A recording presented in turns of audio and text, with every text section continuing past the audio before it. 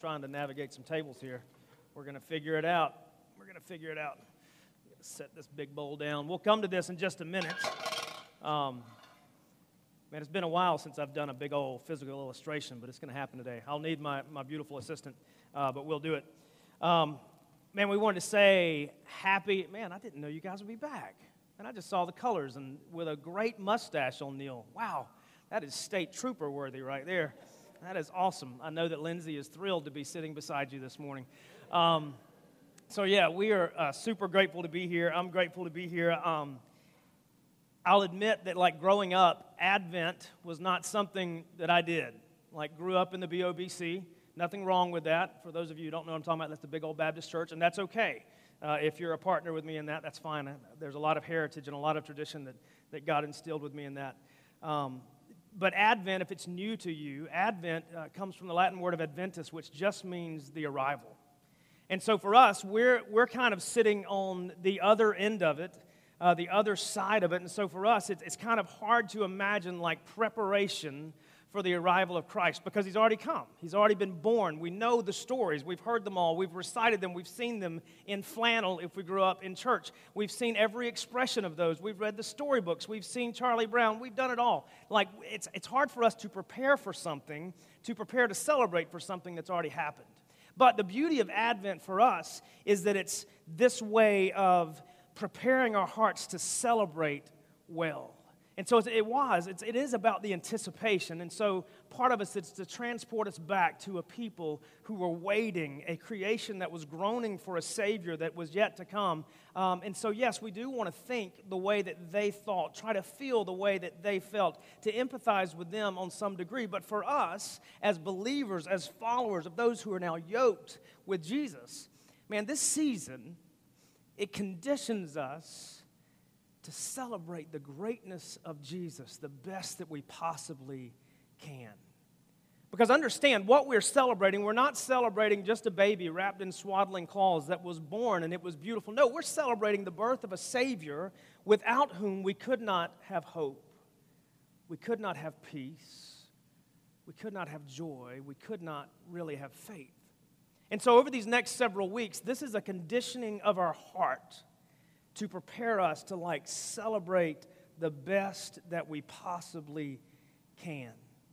Because in some respects, like the protagonist in me, and like I understand that these days are no different than the preceding 26.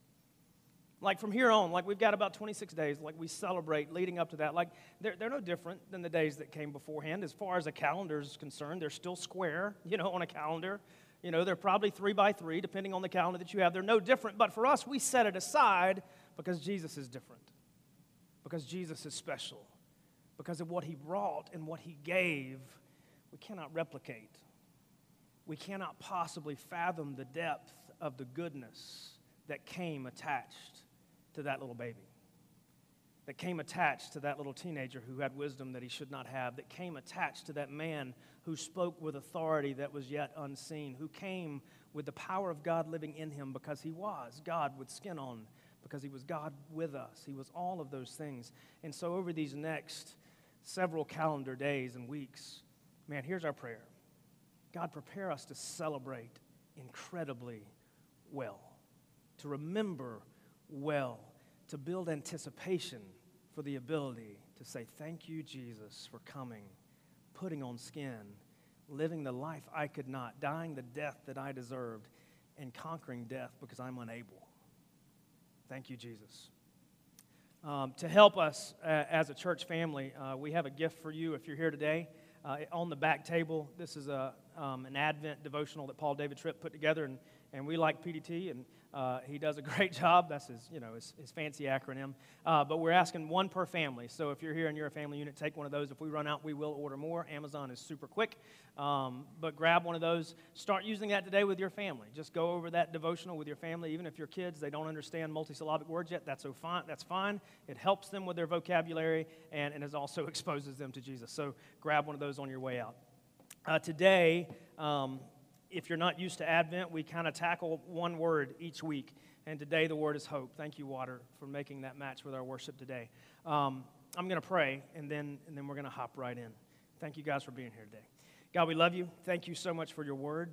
Thank you so much for your word that dwelt among us and put on skin and bore the name of Jesus. God, thank you that today, because of him, we can have hope.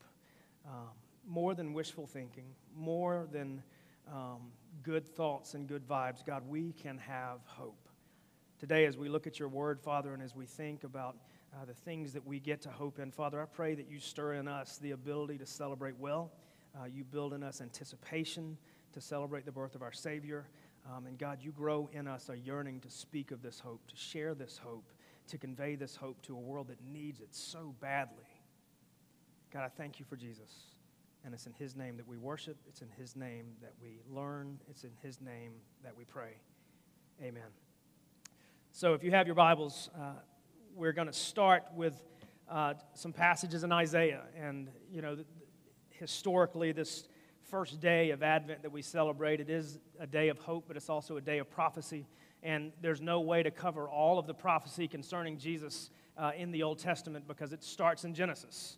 But today we're going to look at a couple passages, and here's a couple things that we want to do.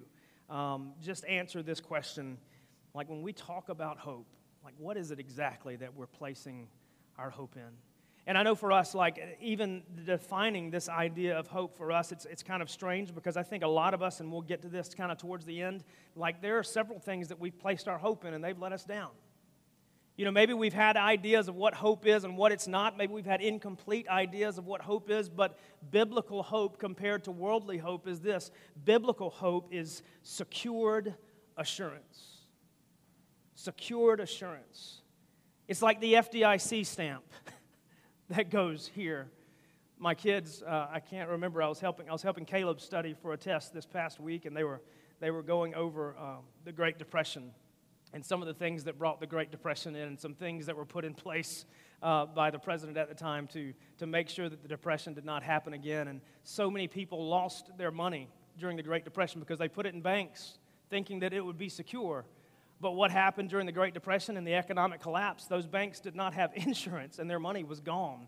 So when we're thinking about hope, hope is like that FDIC stamp that we see on big banks that's saying no matter what happens, no matter if the market collapses or if the world collapses, your money is secure. Today, understand that hope, when we talk about hope from a biblical perspective and when we talk about hope in relation to Christ and what we're preparing to celebrate, like understand that hope is more than wishful thinking. Hope is more than good intent. Hope is more than just like, ooh, I just hope it's going to happen. No, it's more. It is this secured assurance that is not dependent upon my will. It's not dependent upon my wishes, but it's dependent entirely upon the eternal promises of Jesus that no one can interfere with. Way better than FDIC. So maybe that metaphor falls short. But man, it's just secured assurance. The first place we'll look will be Isaiah chapter 9, verses 6 through 7. I love the book of Isaiah because we can track it from a historical perspective that this is around 740 to 750 years before Christ was ever born. And if we continue to read through Isaiah, a lot will be very confusing. But based on what we know about Jesus, some of it just is so incredibly clear what it's pointing to in the way that he came, the way that he lived, the way that he died. But in chapter 9, verses 6 through 7, it says, "For to us or unto us a child is born. To us a son is given, and the government or his rule shall be upon his shoulder. And his name shall be called Wonderful Counselor, Mighty God, Everlasting Father, Prince of Peace. Of the increase of his government and rule and of peace there will be no end. On the throne of David and over his kingdom, to establish it and to uphold it with justice and with righteousness from this time forth and forevermore. The zeal of the Lord of hosts will do this." As we're preparing our hearts to celebrate and as we are building our hope up into Jesus and only Jesus, in Isaiah chapter 9, there's a couple things that we need to see and we need to hope in waiting for Jesus. The first, and this was taken so far out of context of the Jews at the time, but it says, "For unto us a child is born, to us a son is given, and the government shall be upon his shoulder." The first that we need to understand is our hope is placed in a Jesus who will rule. A Jesus who will rule. Now, to Jews at the time, they read this and they heard this from the time that they were diaper-clad, and they believed that Jesus would be a political authority. They believed that he would be like a supreme governor, or better than the high priest that they had seen instilled by the Hasidim. They believed that he would be like a political authority that would hold a scepter and would make everyone bow before him in the name of their people. But this passage in Isaiah, if we read it in the proper context, it's not talking about governmental authority or prime ministers or presidents, but it's talking about holy rule, a God who can control and run everything by his loving and merciful nature. The first thing that we get to hope in reading this piece of prophecy is that Jesus will rule. And not only will he rule, but that word forevermore, do you know what it means in Hebrew? It means forevermore. That's what it means. It just means eternally. Jesus will come, Jesus will establish his kingdom, and he will rule. He will rule above all other powers, above all other principalities, above all other authorities. Jesus will have control.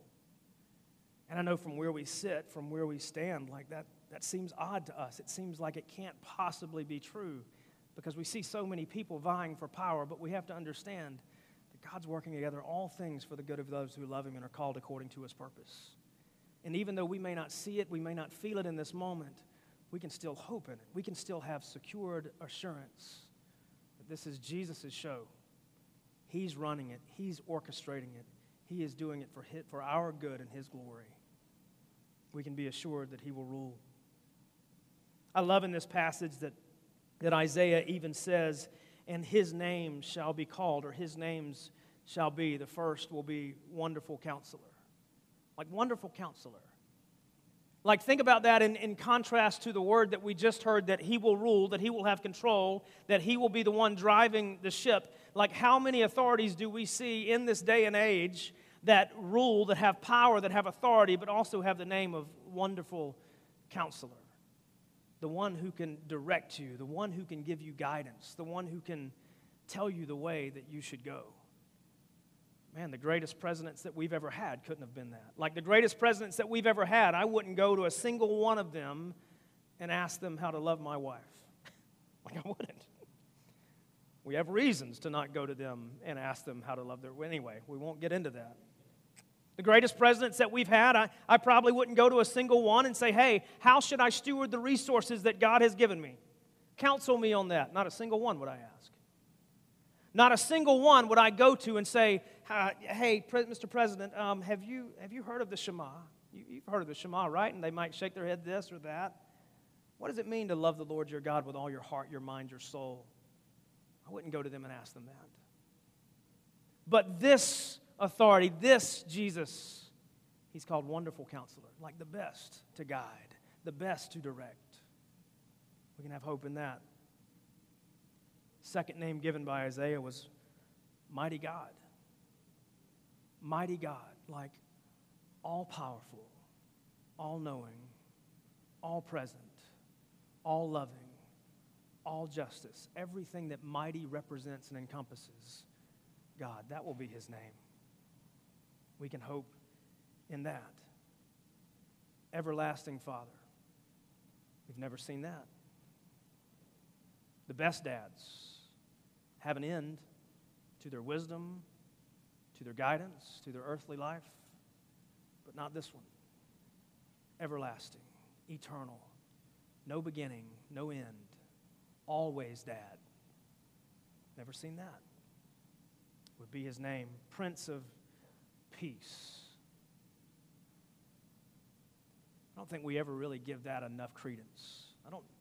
Like we're going to talk about peace, like Andrew's going to cover peace for us next week, but man, to think about someone whose kingdom, that's what they rule over, is a kingdom of peace. That doesn't mimic our history. No kingdom has ever been modeled by peace. No kingdom has ever been known by peace, because every kingdom ever taken in this world has been taken by force. But this mighty God, this everlasting Father, this Wonderful Counselor shall be a prince, and what he will rule with will be peace. Not force, not dictatorship, but peace. We can hope in those. And just like we said just a minute ago, it says, of the increase of his government or his rule and of peace, there will be no end. We're not hoping in the temporary. We're not hoping in something that will run out. We're not hoping in something with an expiration date. We're hoping in the eternal promise, the eternal peace, the eternal might, the eternal wonderfulness, if we can, of something we've never seen. Something the world had never seen but had been aching for thousands of years. That's where we're placing our secured trust, our secured assurance. If we flip forward to Isaiah chapter 42, Isaiah continues with more of what we can hope in. Isaiah chapter 42, 1 through 4, and some of this will be a bit repetitive, but there's a phrase in the very last line of this that we need to pay attention to. It says, "Behold, my servant whom I uphold, my chosen in whom my soul delights. I have put my spirit upon him, and he will bring forth justice to the nations. He will not cry aloud or lift up his voice or make it heard in the street. A bruised reed he will not break, and a faintly burning wick he will not quench. He will faithfully bring forth justice. He will not grow faint or be discouraged till he has established justice in the earth, and the coastlands wait for his law." That last line may not ring true to us, but just give me a second. And so it starts with just this idea of this one to come. God is blessed beyond anyone else. That God is blessed beyond anyone else. It says, "I have put my spirit upon him. He will bring forth justice to the nations. He will not cry aloud or lift up his voice or make it heard in the street. A bruised reed he will not break. A faintly burning wick he will not quench. He will faithfully or peaceably bring forth justice." It says, this one whom I've chosen, this one whom I've put my spirit upon, he's going to bring justice, but he's going to bring it differently than anyone else has. Again, like we talked about a minute ago, the Prince of Peace idea, he's going to bring forth this justice, but he's not going to bring it forth with strength of rule or dictatorship or power or military might. No, he's going to bring it with meekness, with humility, with gentleness. And it says he's going to bring it to all the nations, but then that last line of verse 4, and it says, "And the coastlands wait for his law," or the islands wait for his law, or the outliers wait for his law. This was a book written to very Hebrew people, Israelites, Jewish people, knowing that he was coming from the Jews for the Jews. But that last line, do you know what it says? Let me put it in just super plain English. He's also bringing all of this to the rest of us. To the rest of us. The coastlands, the outliers, the islands. He's talking about those of us who were not born Jewish, those of us who were not Hebrews, those of us who were the rest of the world. And understand at this time, even at Isaiah, like compared to the rest of the world, the Hebrew nation was tiny. They were a small group of select people that God had made for himself. But from those people, God would bring salvation for the rest of us. Like, I know it gets confusing looking at God's chosen people than Jews and Gentiles when we go in the New Testament, but understand the same words that echoed then, that there is no longer no Jew nor Greek nor Gentile. Man, it applies even here. Jesus is for all. Jesus is for all. All who would just believe. We get to hope in that. Get to hope in that. Forward to Luke chapter 1. We're actually getting to the Christmas story now, or part of it. Luke chapter 1, verse 26. I feel like I should be sitting in a rocking chair with a good fire behind me reading this and, crackling noises, but we couldn't orchestrate that this morning. This chair doesn't rock, but it rolls. Anyway, sorry. But and I just made that up. We're going to bury that one. For those of you who are not watching, I'm in a wheelchair right now, but that's okay. Verse 26, it says, "In the 6th month, the angel Gabriel was sent from God to a city of Galilee named Nazareth, to a virgin betrothed to a man whose name was Joseph, of the house of David, and the virgin's name was Mary. And he came to her and said, 'Greetings, O favored one, the Lord is with you.' But she was greatly troubled at this saying, and tried to discern what sort of greeting this might be. And the angel said to her, 'Do not be afraid, Mary, for you have found favor with God. And behold, you will conceive in your womb and bear a son, and you shall call his name Jesus. He will be great and will be called the Son of the Most High. And the Lord God will give to him the throne of his father David, and he will reign over the house of Jacob forever, and of his kingdom there will be no end." Sounds familiar. And Mary said to the angel, "How will this be, since I am a virgin, or I have not known a man?" And the angel answered her, "The Holy Spirit will come upon you, and the power of the Most High will overshadow you. Therefore the child to be born will be called Holy, the Son of God. And behold, your relative Elizabeth in her old age has also conceived a son, and this is the 6th month with her who was called barren." Verse 37. I love this line.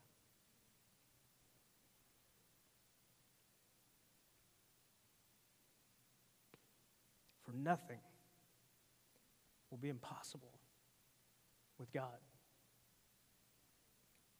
And Mary said, "Behold, I am the servant of the Lord. Let it be to me according to your word." And the angel departed.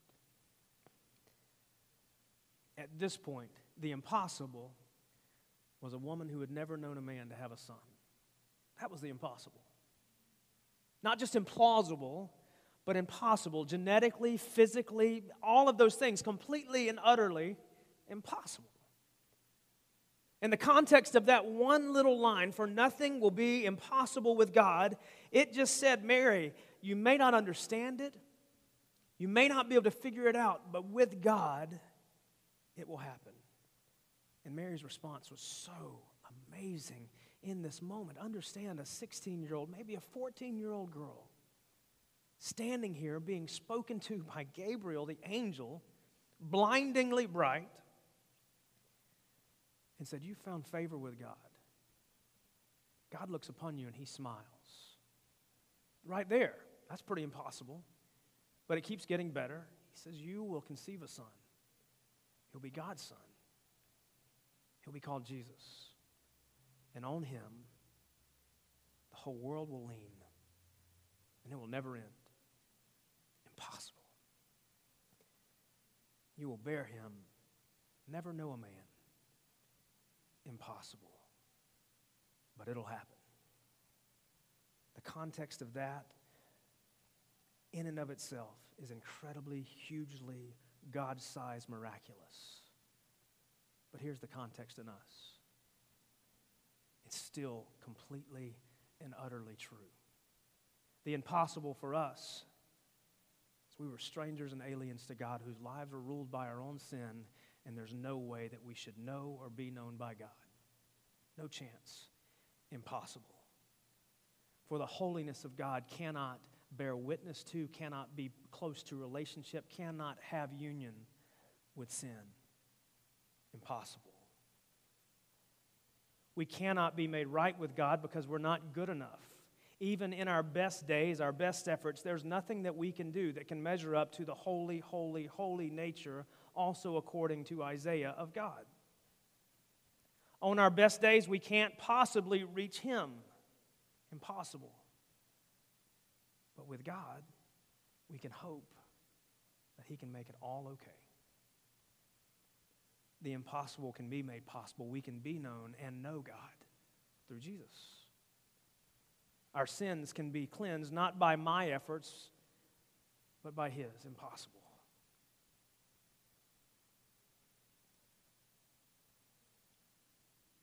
We can no longer be strangers and aliens, but we can be sons and daughters, owned with an inheritance, begotten by God himself through Jesus.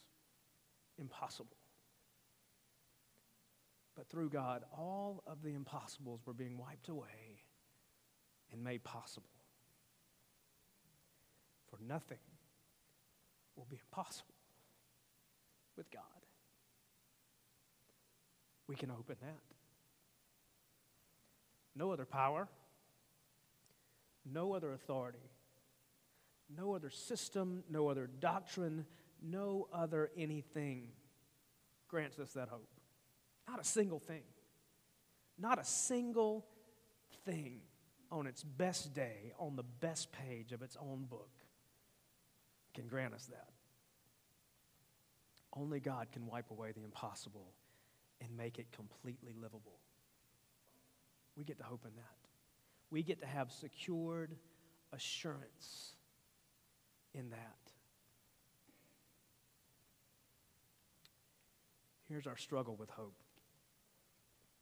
If you'll turn with me to Romans chapter 5. Actually, we're going to have a phone somewhere. I don't know where it is. That's all right. It's going to be on the screen. We're going to read this in a different translation. It says, "Therefore, since we have been made right in God's sight by faith, we have peace with God because of what Jesus Christ our Lord has done for us. Because of our faith, Christ has brought us into this place of undeserved privilege." I love that phrase. Undeserved privilege. Where we now stand, and we confidently and joyfully look forward to sharing God's glory. We can rejoice too when we run into problems and trials, for we know that they help us to develop endurance. And endurance develops strength of character, and character strengthens our confident hope of salvation. And this hope will not lead us to disappointment, for we know how dearly God loves us because He has given us the Holy Spirit to fill our hearts with His love. Leave that up for me. And in Romans, Paul is addressing a group of people who had been inundated with Greek ideas and Greek notions, and they had more than likely had their idea and their perception of hope infiltrated as well. They had had hope, they had experienced hope that had greatly disappointed them, that had put them to shame, that had damaged their understanding of faith, that had damaged their understanding of character. But he's reminding them that hope in Jesus is not like any of those hopes that they've experienced before. That hope in Jesus is different. See, for us, I'm going to ask my assistant to come and help me. For us, just like the Romans, the reason our perception of hope has been so drastically damaged, if you'll hold that over that bucket, or you can put it up here and I'll move this stuff that can be damaged by water. Not you water, different water. Yeah, I'll pour, you hold. Is because through the years, we've experienced many counterfeit hopes. Many places that couldn't do what only Jesus could do. And so maybe, hold that up a little bit higher. Yeah, just for dramatic effect. So maybe this water, which is our hope, we've poured it into our jobs, thinking that it would bring us security, that secured assurance. But the problem is it didn't. There's nothing secure about that. Maybe it's relationships.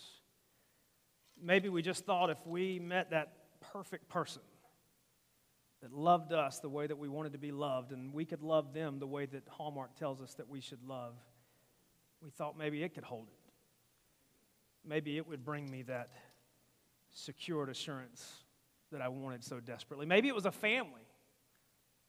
Maybe we just thought, man, if I get married, if I have those kids that call me mommy or call me daddy, then I'll have the things that I want.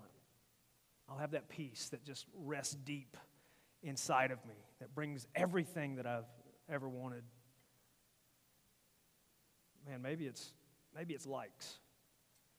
We just want more likes, more followers. But it just doesn't stay. The problem is, none of those things were designed to hold our hope. None of them were ever engineered or given to us to hold our hope. None of those were ever given to us to be like sacred, blessed, secured assurance. That wasn't their role. They're all possibly good, but at the end of the day, if that's where we're investing our hope, we're going to be empty. And not full of hope, but we're just going to be hopeless because they couldn't do it. But on the other hand, if we look to Jesus, who says, and this hope will not lead to disappointment, or this hope will not lead to shame, this hope will not lead to emptiness, we pour and pour and pour, and he holds it. There's no holes there. There's no sieving action. There's no sifting. He just holds it. There's no disappointment. There's no shame. There's no relegating our hope to something that it's not. It's entirely secure. Because the truth of the matter is that only Jesus was designed to hold our hope. I know she's getting tired and I'm testing her. But here's the crazy thing about Jesus. He does want our hope, but he also wants all those other things that we've ever placed our hope in. And he wants to hold those too. He wants to hold our family secure.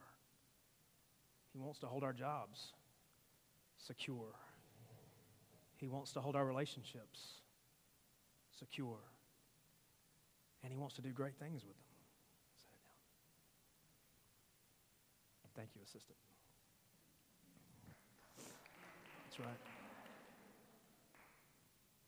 The reason that we've had disappointments with hope and unmet expectations is because we've been pouring into the wrong vessel, the wrong place.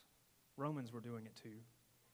And that's the reason Paul made sure that they understood that this hope will not lead to disappointment. This hope that we place in Jesus that's demonstrated, revealed by our faith, this hope will not lead to shame. But this hope lasts because Jesus lasts. Man, as we prepare to celebrate, we have to have a full grasp on the bigness, the hugeness, the magnificence, the glory of who Jesus is. That he's unlike any other vessel. That he's unlike any other thing that can hold our hope. Because he's the only one that can hold it forever and well. Because he was the only one designed to do it. All others are just imitations, destined to leave us empty. So what do we do with it? Well, I think there's a couple things. Number one, I think we ask the question, is my hope in Jesus and Jesus alone? Is my hope, is my secured assurance of all things, not just parts, not just pieces, not just slices, but is my secured assurance, is it resting in Jesus? Or am I hoping in other things? Not that any of those other things are necessarily bad. Jobs aren't bad. Family's not bad. Relationships, they're not bad. But if we're expecting them to do something that only Jesus can do, then they are. And they're going to leave us disappointed. So the first question is my hope, is it really resting in just Jesus? And this is not to make us doubt our salvation. That's not my goal. Now, if the Spirit is telling you that maybe you've never truly given yourself to Jesus, never truly trusted in Him and Him alone, then I'd love to have a conversation with you. I'd love to sit across the table and just talk to you more about that. But in the hope of preparation for the coming of Christ, like, is my hope in just Him?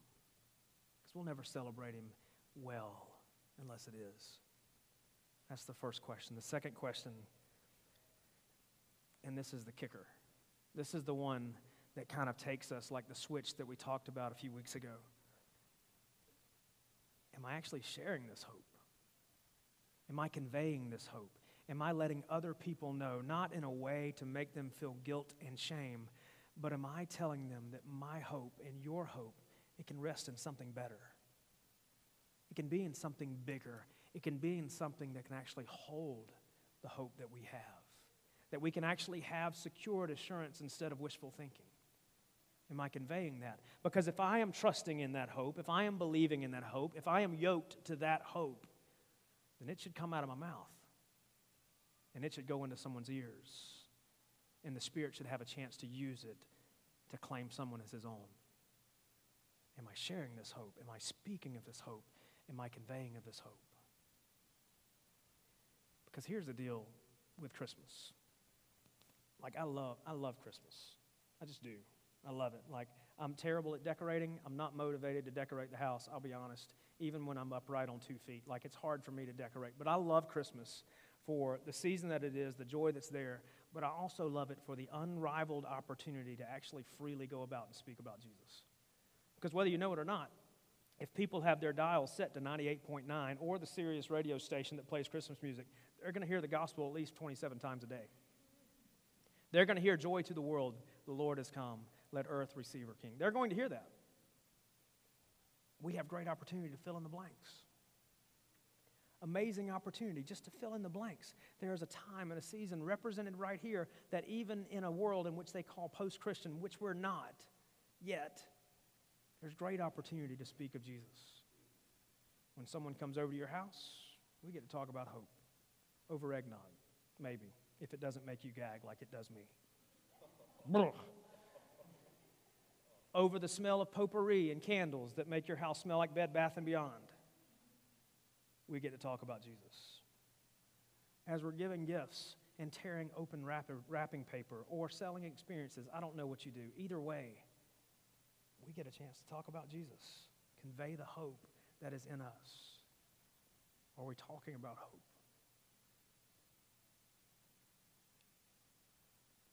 Yeah. Man, secured assurance.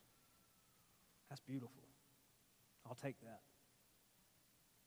I'll take that. God, we love you. We thank you so much for your word. We thank you so much for Jesus. We thank you so much for the hope that rests in him and him alone. God, as we prepare our hearts to celebrate well this season, God, I pray that you would just instill in us, maybe just remind us of what we're placing our hope in, who we're placing our hope in. And that it does not disappoint. It does not put us to shame. It does not run dry. It does not go away. It's secured, not by us, but by you. Thank you for that assurance. God, I pray that during this season we could celebrate you well, but I pray that we could speak of you highly and that you would use it to draw men and women to yourself. Thank you for a time of year that you make it easy to share your name, to share your love, to give it away. I pray we would do it well. Thank you, Lord, for Jesus. And it's in his name we pray. Amen.